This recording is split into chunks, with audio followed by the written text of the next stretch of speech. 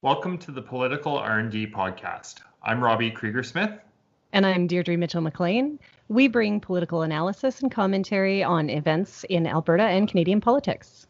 We discuss policy and look for expert insights into topics relevant to government, policymakers, and issues that face voters.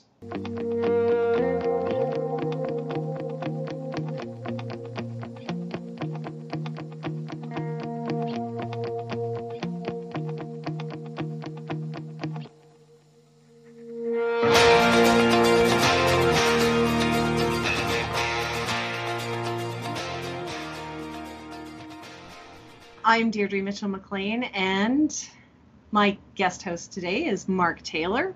Hello, Mark. Hello. And today we are looking at the biggest announcement that came down yesterday. I mean, really, if you have to choose. But the biggest announcement that wasn't COVID-19 related was the provincial government in Alberta is going to invest $1.5 billion into TC Energy's Keystone XL pipeline. That's 1.5 million this year. Billion. Sorry. Yes. Billion. Sorry. B. And they'll be on the podcast and see me putting the little tiny finger up to my chin. So. Yeah. No. That's a $1.5 billion equity investment for 2020, which will be followed by a $6 billion with a B loan guarantee in 2021. Yes, which will take it to its completion in 2023. However, when I was doing a little... And then we're supposed to get all our money back. Because at a profit. Yes, within a year of completion. And TC Energy doesn't have to start paying back the loan until oil is flowing. Flowing, yes. Yes. So if it happens to take a little longer than that, Alberta's not getting any payments. So we are purchasing shares worth $1.5 billion. So we own those and we can sell them later. Okay. Much like the other pipeline that the federal government owns. So, it's not the same when conservatives do it. Right. What's that term when a government buys a corporation? Oh, let's see here. Can a province nationalize a pipeline? I don't know. We don't actually own the pipeline near to what the federal government owns the Trans Mountain pipeline. Correct. They That's 100%. Own it. Yes. So we just have equity shares. Right. Which is, well, like Kenny said, he thinks that it's a good investment and that we will be able to sell those shares at a profit once the pipeline is complete. Providing. And he might be true. It might be right. It might. Yes. I mean, the economists out there aren't saying that this was a bad investment. That's right. Really the only negative I saw wasn't even actually on the Alberta government's action, but actually Moody's has changed the credit outlook of TC Energy to negative because they're not assigning any cash flow to TC until the project actually. So I mean, there's probably some incentive for TC not to drag their feet on the 2023 because if you're getting a kind of a negative rating, that doesn't do well for if there's any investment dollars ever to come back. That's true. And now one thing that I did see an explainer on as well is that with the government of Alberta backing the loan, and who knows what our credit rating is going to look like in 2 years, but with the Alberta government backing the loan, TC Energy will get a better interest rate. So it's essentially a cosigner, right? Like they're guaranteeing that this will be paid back. And so they will get a better return. One of the numbers that I saw was that it should save TC Energy about $60 million a year in interest payments. by having the government back the loan. Or yes, because it's a loan. Yeah. Which, yeah. Well, So it's a guarantee. it's a guarantee. Yeah. The province isn't lending the money. We're just saying, if TC fails to put up, if hypothetically oil drops below $20 a barrel, and Russia and Saudi Arabia, let's just pick two random countries, decide to get into a fight over the pricing and drag this out for 2 or 3 years, and said company goes under, then we're on the hook for $6 billion. But right. But in the meantime, it's a great investment. I know it's all hypothetical. It's a good investment in Alberta's future. And that was something that Jason Kenney said during the press conference yesterday, is that it was offering a sign of hope and a sign of optimism. To who? I don't know. To possibly 1,700 Albertans that may be hired for this project. Right. Just don't stand so close to me with the welding. Now, to be fair, you don't want to stand that close to a welder anyway while they're This welding. is true. But, yeah. There's risks. yes.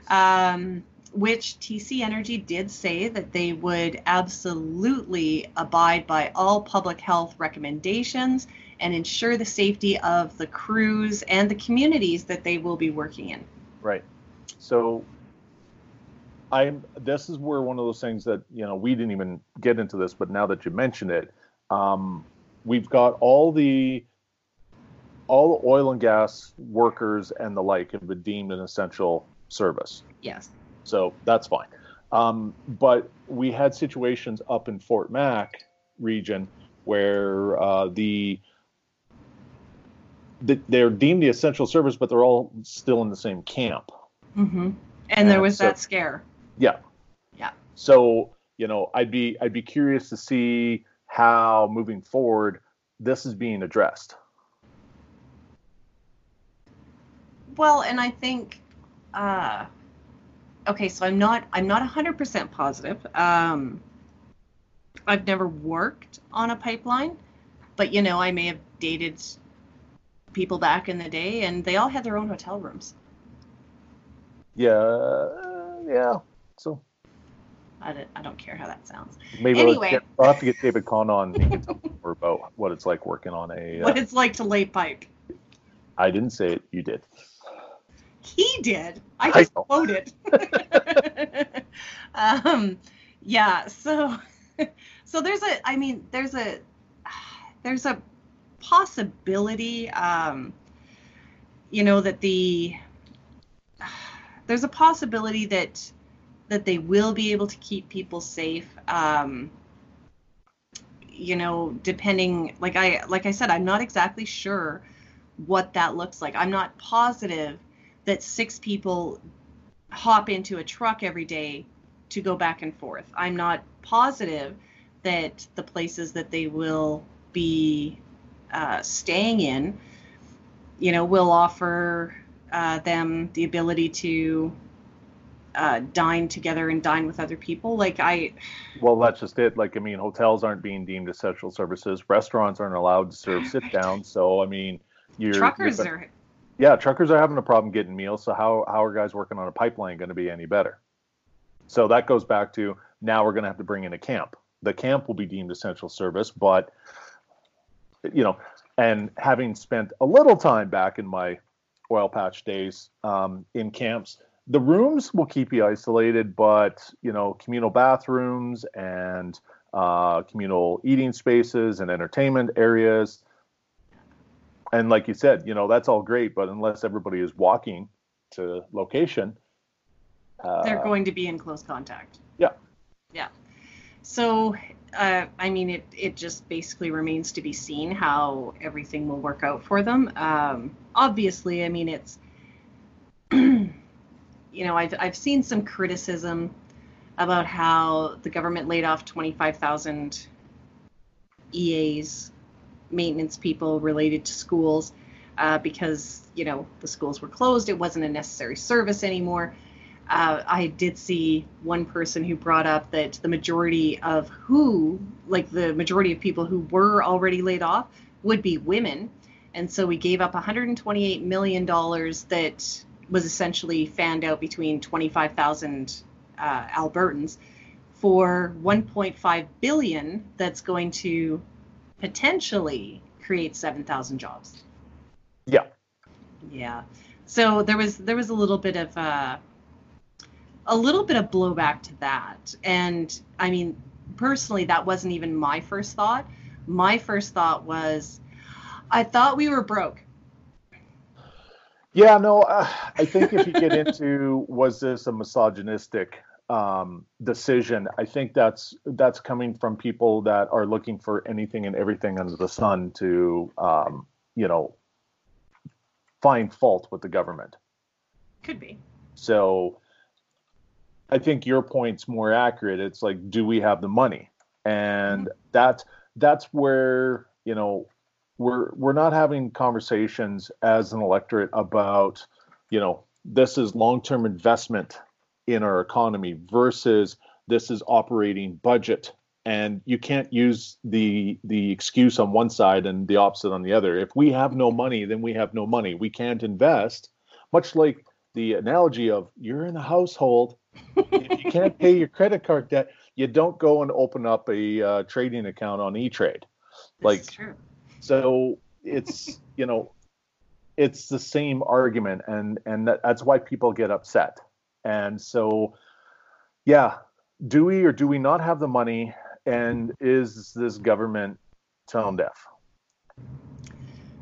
And see, the thing that I've learned, and really it was quite beneficial to have not paid as much attention during the PC years, because you always had a continuity of ideology, right? So for 40 years, no matter who became the next premier, there was still continuity of programs and services. Even when Klein came in and was ready to cut, there was still a basic ideology that he was following that was very much the same. So to come in and start paying radical attention like I did in 2015, well, I saw things change and I saw some things that didn't. And then to go to UCP, I mean, you are seeing this massive difference. And the thing that really stuck with me when the UCP first came on was that their spending was the same. Even though they were cutting AISH and they were cutting education funding, they were still spending the same amount of money. It just really showed the difference between priorities, right? The spending is the same, but the priorities of this government are different. And so that was, I think that was maybe the starkest that Alberta's ever really seen in a generation, if you've been paying attention to politics, because that was kind of the biggest thing that shocked me the most, is that spending was the same. Well, not to pick on the AISH people, but they don't make up that much of the budget. So when you reduce it, your spending still looks pretty much the same. Now, reducing what you pay doctors, okay, that might change a little more, because healthcare, or how much you're spending on education, that might change how much you're spending, because that those are bigger line items. I mean, we are still talking, 125 million for the staff that just got laid off. Yeah, 128. Yeah, so that's a significant number. I mean, it's 1% of the 1% of the labor force, but and it's not 1% of the budget, but it's definitely an impact. So they are making moves to reduce spending, but they've made moves to reduce revenue faster. Oh yeah, and that was their first order of business. Yay, populism. The biggest issue that I had with this announcement, because like you said, there are a number of people, and we all know that investments are good for the future, right? Yep. Of course, it depends on what you invest in. It's making smart investments, and whether or not oil is the smartest investment is up for debate. But the thing is that Well, just as a contrary, I mean, pretty much every investment house on the planet has said no, it's not. But what do these guys know? They only do it full time. Right. Wait, what is it? What is it their job to know? Yeah. So. And the war room's coming for them. Not as harsh now for the next 3 months, but the war room's coming. You're in the targets. For Russia. Anyway. Watch out, Putin. Tom Olson's coming for you. That's right. Go war room. But yeah, it's like, I mean, we've been told for the past, and I'm guessing it is around 8 months or so, we have been told that Alberta is broke. Alberta doesn't have any money. That was actually one of the justifications used to talk about why we were laying off 25,000 EAs and facility maintenance people, is because we just didn't have the money to do it. So to then turn around and say, oh, but we do happen to have an extra 1.5 billion, like, really?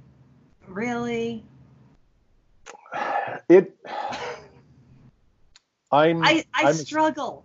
Well, and I don't think there's anybody who can stand up other than some of the most ardent partisans to say that this was handled well by the UCP.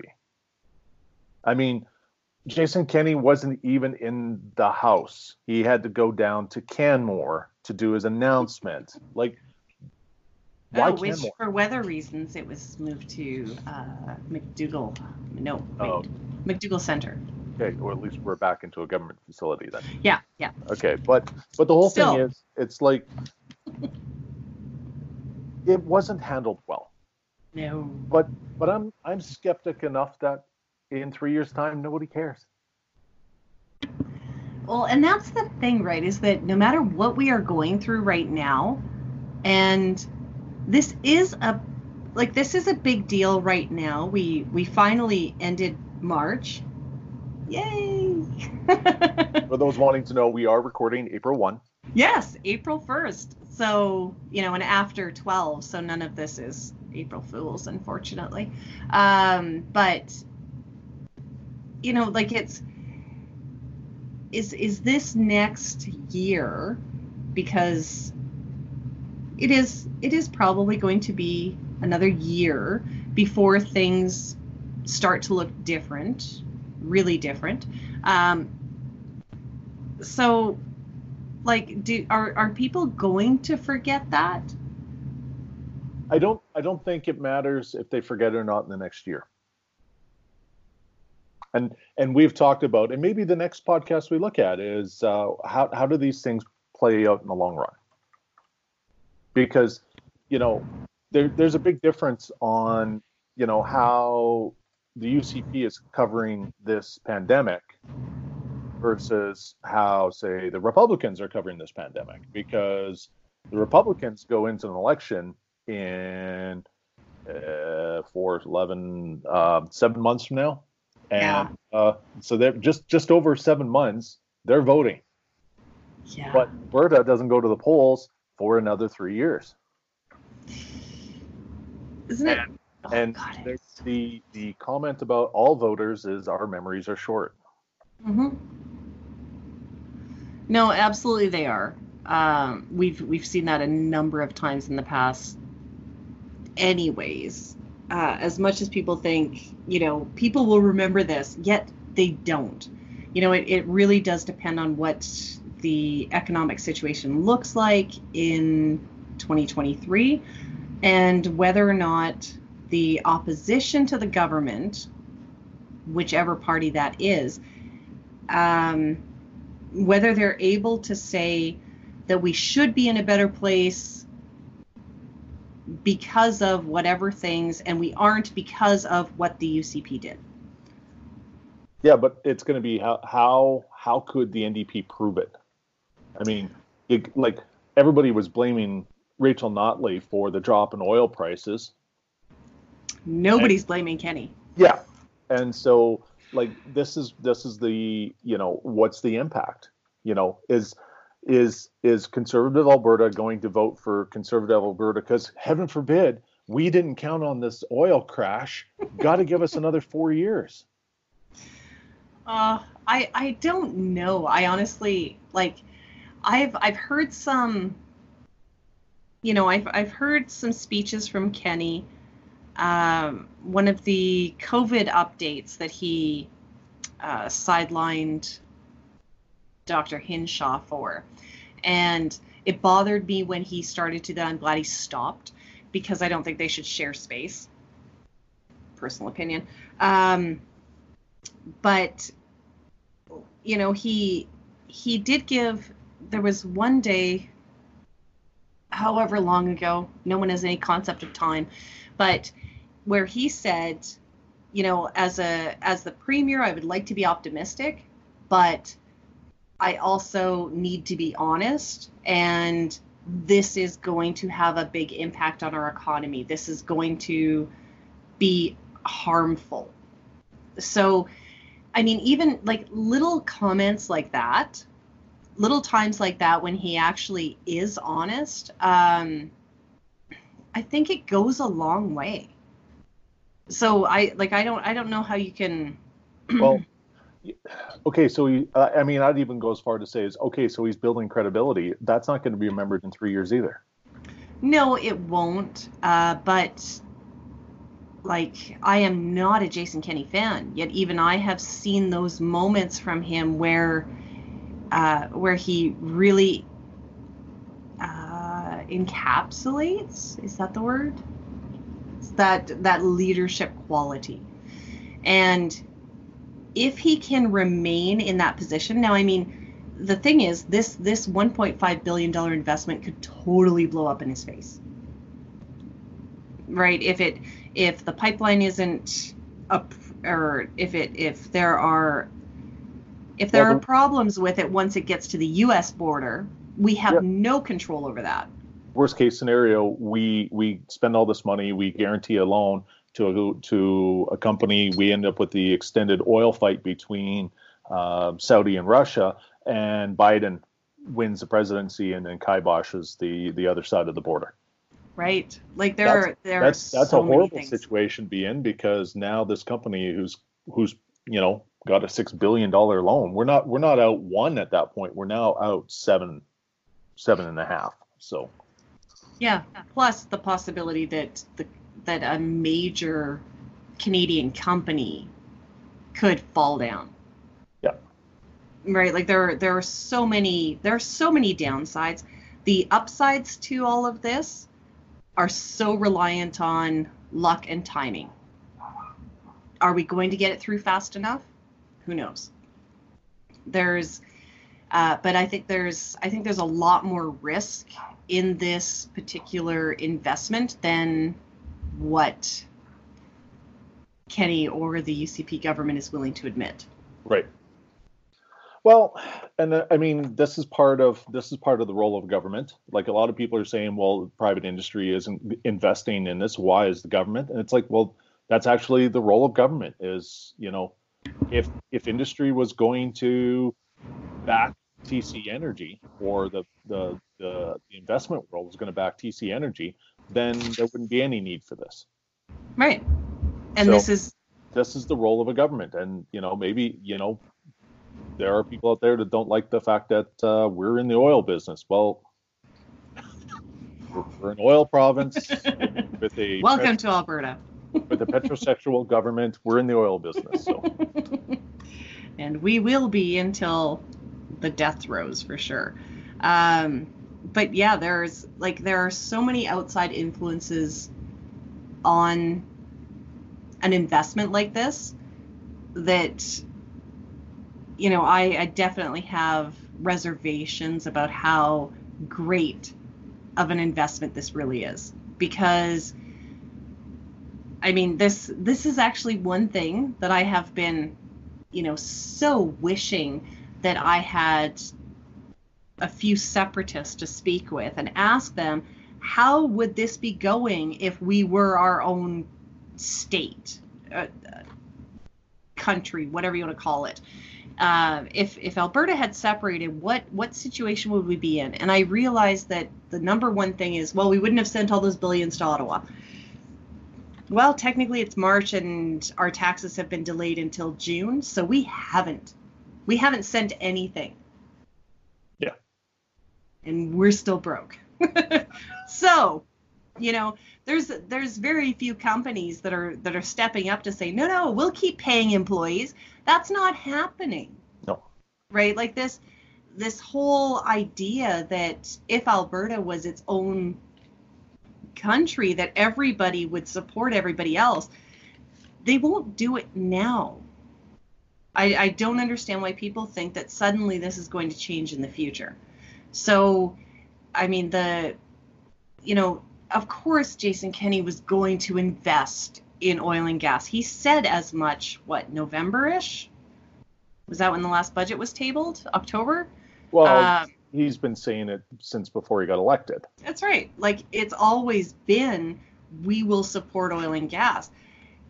Whether the... Sorry? And used cars. And used cars.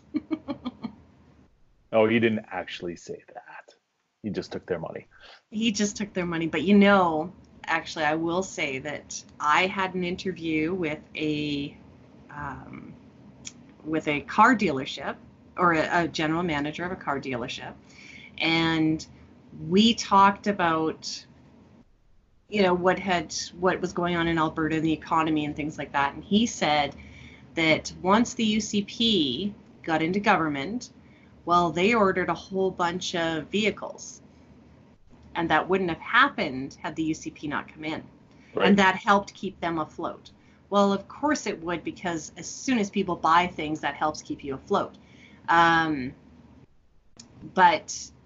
the UCP kept some promises, for sure. Other promises, like end corporate welfare, those have gone out the window. And again, situationally, I get it. Like right now, everything kind of goes out the window. The budget shouldn't have been one of the things. The budget should have been held off and absolutely redone. Yeah, but the UCP didn't send that out the window. Everybody else did. Mm. Well, and our credit rating went down because of it. Yeah, there's. Yeah, no, and I mean it's the interesting question, and maybe to get on the Wexit Facebook group. It's like, what would you guys have done differently? because I mean, what was the quote I saw the other day? There's no atheists in foxholes, and there's no capitalists in a pandemic. Mm-hmm. Libertarians is what I had seen. No libertarians in a pandemic. Everybody wants help, and and that's kind of.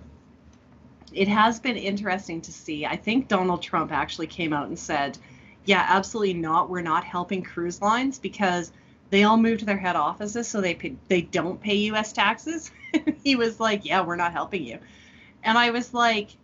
Did he actually say that? I believe he did. Ooh, I know there's a big pushback against it, but I can't believe that Don said that. So Right? And it was kind of one of those moments when you're like, wow, you do get this. But I mean, I still get the updates from the Canadian Taxpayer Federation, CTF, and they're all asking for federal money. It's like, but aren't you the same people that are saying stop taxing us? Yeah. Yeah. So, meanwhile, also Andrew Scheer is asking for us to, return GST dollars and stop increasing the carbon tax. Yeah, because now apparently somebody doesn't understand when you take a percentage of a unit and that unit goes down, your percentage goes down with it. So. Yeah. And I am 100% on board with the crisis basic income argument that is coming out of mostly Alberta, it seems like. Right. And so we have the great Stephen Carter. You're gonna I get hate mail vowed. for that. But we also have Ken Bosenkohl, or Right. Bosenkohl, and he is an unabashed conservative supporter, and I don't even want to say ideologue because I don't know him well enough, but I'm pretty sure that that's the line that he fits into. Yeah. And he has made the argument over and over and over again that while basic income is a bad idea in good times, and he's absolutely against it in good times, but he's like, all of these programs that the government is laying out, and if you've seen online any of the charts that people are putting together to try and help people figure out what benefits might be available to them depending on their situation, this is insane. And this is where Ken is that's where his argument really gains speed, because he's like, no, just give everybody this much money, and if they made more than this much money, then they have to pay it back. Yeah. Or they have, he goes, it's easy. And so is that what we had asked the question both on this podcast as well as the other one we were on the weekend, was what does it mean to be a conservative post-pandemic? And maybe that's actually it, is that we aren't, we as small c conservatives aren't saying, always lower our taxes, but it's like, can we do this thing a little more efficiently? So, Ken's just saying, give everybody the money and then tax everybody who's got too much. Yeah. Well, that's a pretty simple, and I mean, you highlighted the problem is that everybody is creating graphs trying to help people understand what they're eligible for. Mm-hmm. Well, first of all, why is everybody doing this? Why is this not coming from the government? Because even the government doesn't know how to help people. Right. So even the government hasn't quite figured out, how to put these charts together. And it is sad when you see the number of programs and applications to programs that might be available to you. And as soon as you even look at that chart, you start to see, well, there's nothing for these people and there's nothing for these people. And, a lot of the programs too are already, they're iffy. You may be eligible for these benefits, but we're not quite sure yet. If you will, put in the application, we'll see. And now we're taxing our EI system. We're getting everybody getting laid off for 12 weeks. And you're being told to apply for EI. So let's go tax the hell out of that, because they haven't ramped up the number of people working there. No. But they just decided to add 10 or 20 times the number of applicants in a week. And so, as one of my friends on Twitter pointed out, it's like, well, instead of saying, lay everybody off, put them on EI, and then we, whether you qualify for EI or not, you'll get paid. It's like, why not just cut the companies a check for this? They're already on the payroll. Everything's been figured out. If they're going to lay them off for 12 weeks, just cut them all a check for the same amount as the EI. And if you're worried the company is going to claim a bunch, just like Ken suggested, audit afterwards. Mm-hmm. They all have to report it. It's like, hey, wait, hang on. We paid you for 12 employees, but you only paid this out to 10. Oh, yeah, that's a problem. But that'll come out in the wash very quickly. Mm-hmm. Or did they suddenly add 10 more employees with the same last name as the owner? That'll come out in the wash very quickly. But that's all set up, and that's the ease of it. And so you can reduce the impact on the government delivering. And that's what we're seeing right now with the provincial. Like the provincial, we're supposed to be setting up here's a short-term fund until the federal stuff kicks in. Mm-hmm. Except nobody can get on. That's the other thing. Because, lo and behold, I guess they laid off a bunch of admin staff, and so nobody's writing code for any of this stuff. And nobody's answering phones. Question period yesterday about it, and they're like, well, those people who can't get on, they can get the federal one. And the question kept being asked. It's like, if this was supposed to be to bridge you until the federal, why are you now suggesting the federal is the way to do it? Yeah. So, yeah. None of this has to do with pipeline. Well, it doesn't, but it all kind of, it does all kind of go together, because right now we've got, like I said, we've got a provincial government that's saying, well, we don't have money for this. Oh, but we have way more money to do this. So, it's kind of what the feds are doing as well, where they're saying, well, we have money to do this, but we may not, but we don't have money to make things easier for everybody, essentially. Yeah. Well, that's my understanding. Yeah, and I mean, okay, so the government has misled us. Oh, heaven forbid. Shocker. Yeah. Like and like I said, if you didn't like the UCP government before that decision, you still don't like them now. Oh, of course, and I'm still looking for that person who went, you know what, I didn't vote for this, and I'm so annoyed, and I'm out. I'm not seeing that anywhere. No. I'm seeing partisans being partisans and partisans being partisans, and no one's standing up and going, you know what, I was an adamant conservative, but there's been one too many, and that's it, I'm done. I'm not seeing that. And I mean, are you an older generation who's got a higher risk for COVID and your doctors are upset? Well, if that hasn't phased you, and you haven't phased that the oil companies aren't paying for their bills in rural whatever and dumping police costs onto rural whatever, like if none of that matters, if none of that made an impact, why would putting $1 billion into a pipeline company suddenly change everything? All right. Also a very good question. So the only thing that I can think of is there is a potential. I don't know how big it actually is, because I wasn't one of the people that believed, because I was one of the people that absolutely did not believe that if Jason Kenney was elected, that things would be better. I did not believe that. So I'm not sure about what people who actually did believe that would be thinking right now. Like, is there any possibility that they are looking at the situation going, wow, it didn't make a difference? Like, I honestly don't know. This is a conversation that I probably won't get to have this year because of COVID.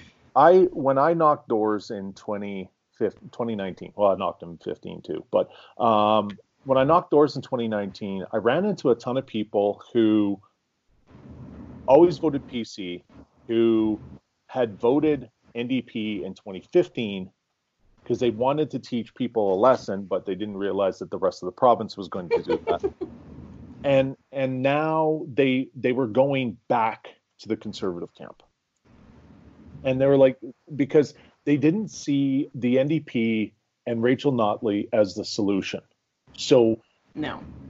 Now they may be being shown that Jason Kenney and the UCP isn't the solution either, but in the duality of our current electoral system, or our current Alberta government system, where there's really only two parties fighting it out.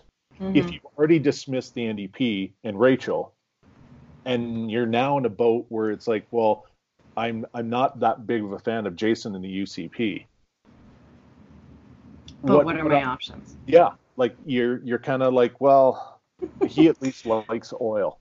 Like, yeah, you're stretching for something. Like I asked the question. This was before the pandemic started. What would it take to? And it's a blog post on R&D. Or was it on your countersign? I think it's on countersign. So your most recent one? Yeah, the one where I said, like, what's it going to take to actually flip a rural voter? Yeah, that's countersign. So take all that, because that was pre-pandemic, and say, okay, oil companies aren't paying their bills, policing costs are going, local taxes are going to have to go up if you're a rural. All those things are going to happen, and now you're going to lose your family doctor, because they've all said it's like, as of today, we can't afford this. Yeah, and we're out. And your teachers are, in a fight themselves. If none of those things are going to do it, what's the catalyst? It's so sad that I cannot think of what could possibly be worse. Yeah, Because we're going to end up with a bigger debt. We're going to end up with a bigger debt in 3 years' time than we had a year ago. Oh, of course. There's a guy who I recently discovered him on Twitter, or vice versa, and his name is Richard Fantin, Fantin, and he writes a blog called CanadianTrendsBlog.ca, and he has been following a lot of things, particularly in terms of the economy, and he has a lot of complaints. And from what I've seen, some fairly good arguments and complaints. Now, whether or not, like, this is the thing.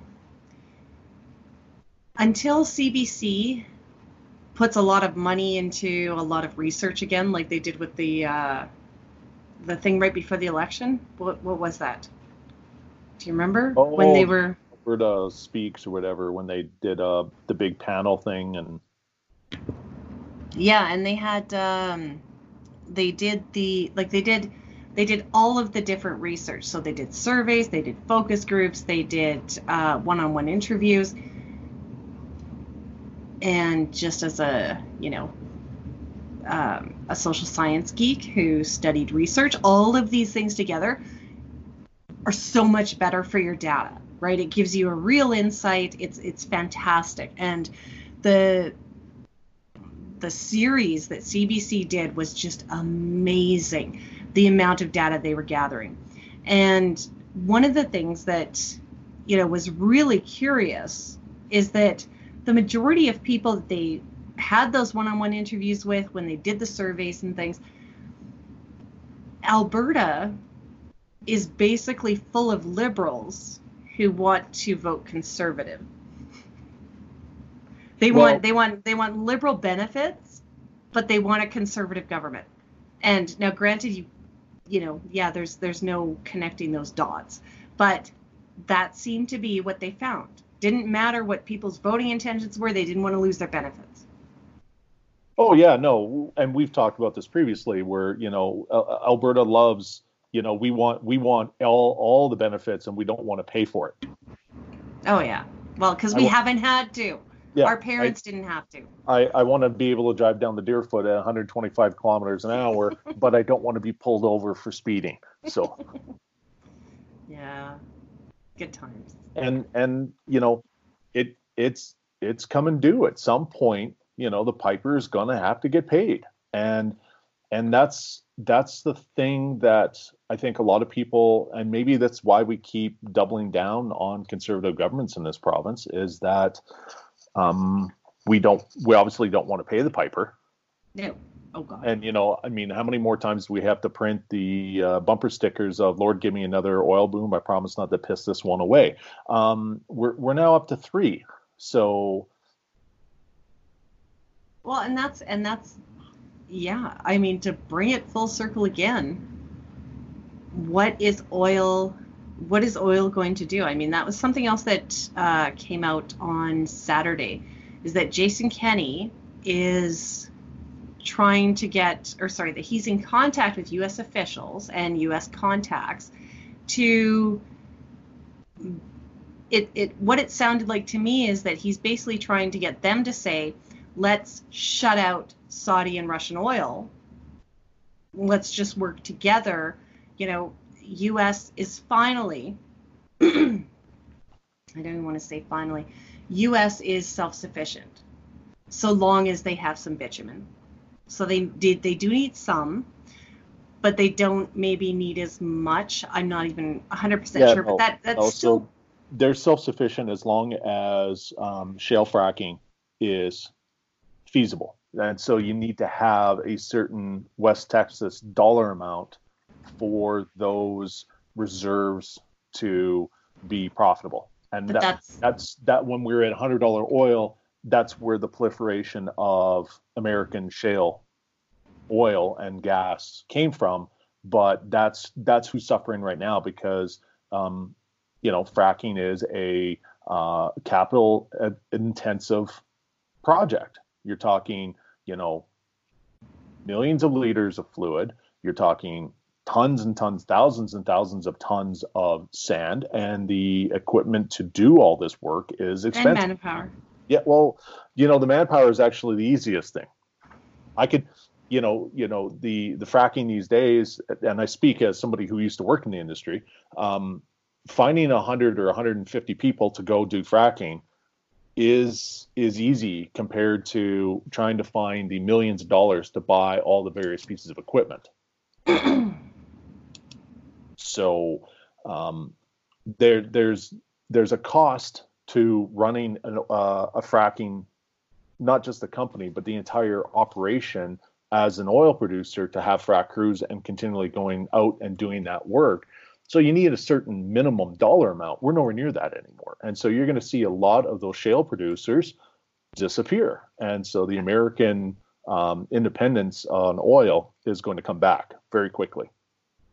Well, the independence is going to go away. The dependence is going to come back. Right. And so some of that's going to be provided by us, but some are Saudis are still good friends of the Americans. So, well, and that's kind of where, I understand where Kenny is going with his idea of if we shut out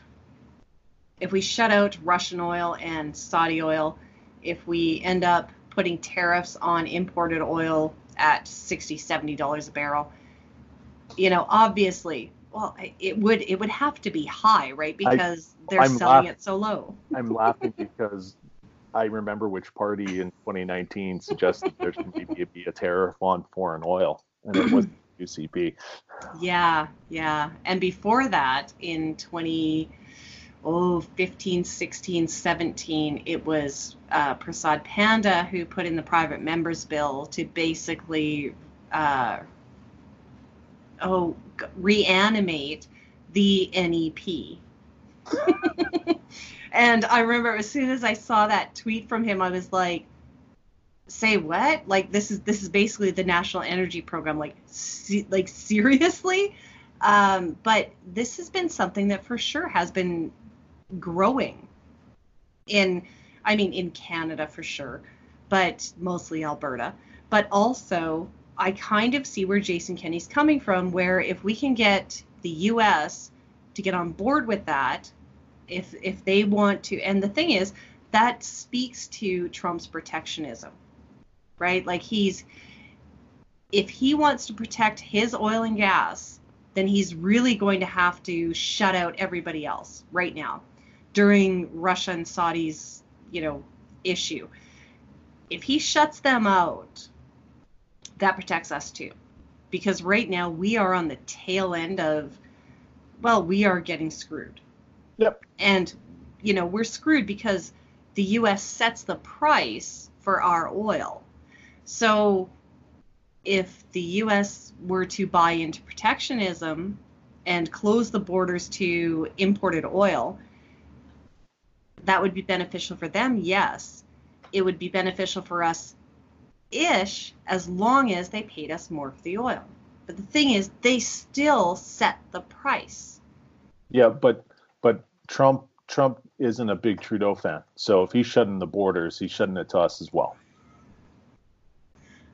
Oh, you're so optimistic. Pragmatic. The word's pragmatic. So anyway, I think the long and the short of all this is that the investment wasn't a bad idea. We should all cross our fingers. And okay, the investment might not be a bad idea. We all have to cross our fingers because it has nothing to do with us. Because the outcome of this has nothing to do with us. We have literally no say in the matter. Right. So.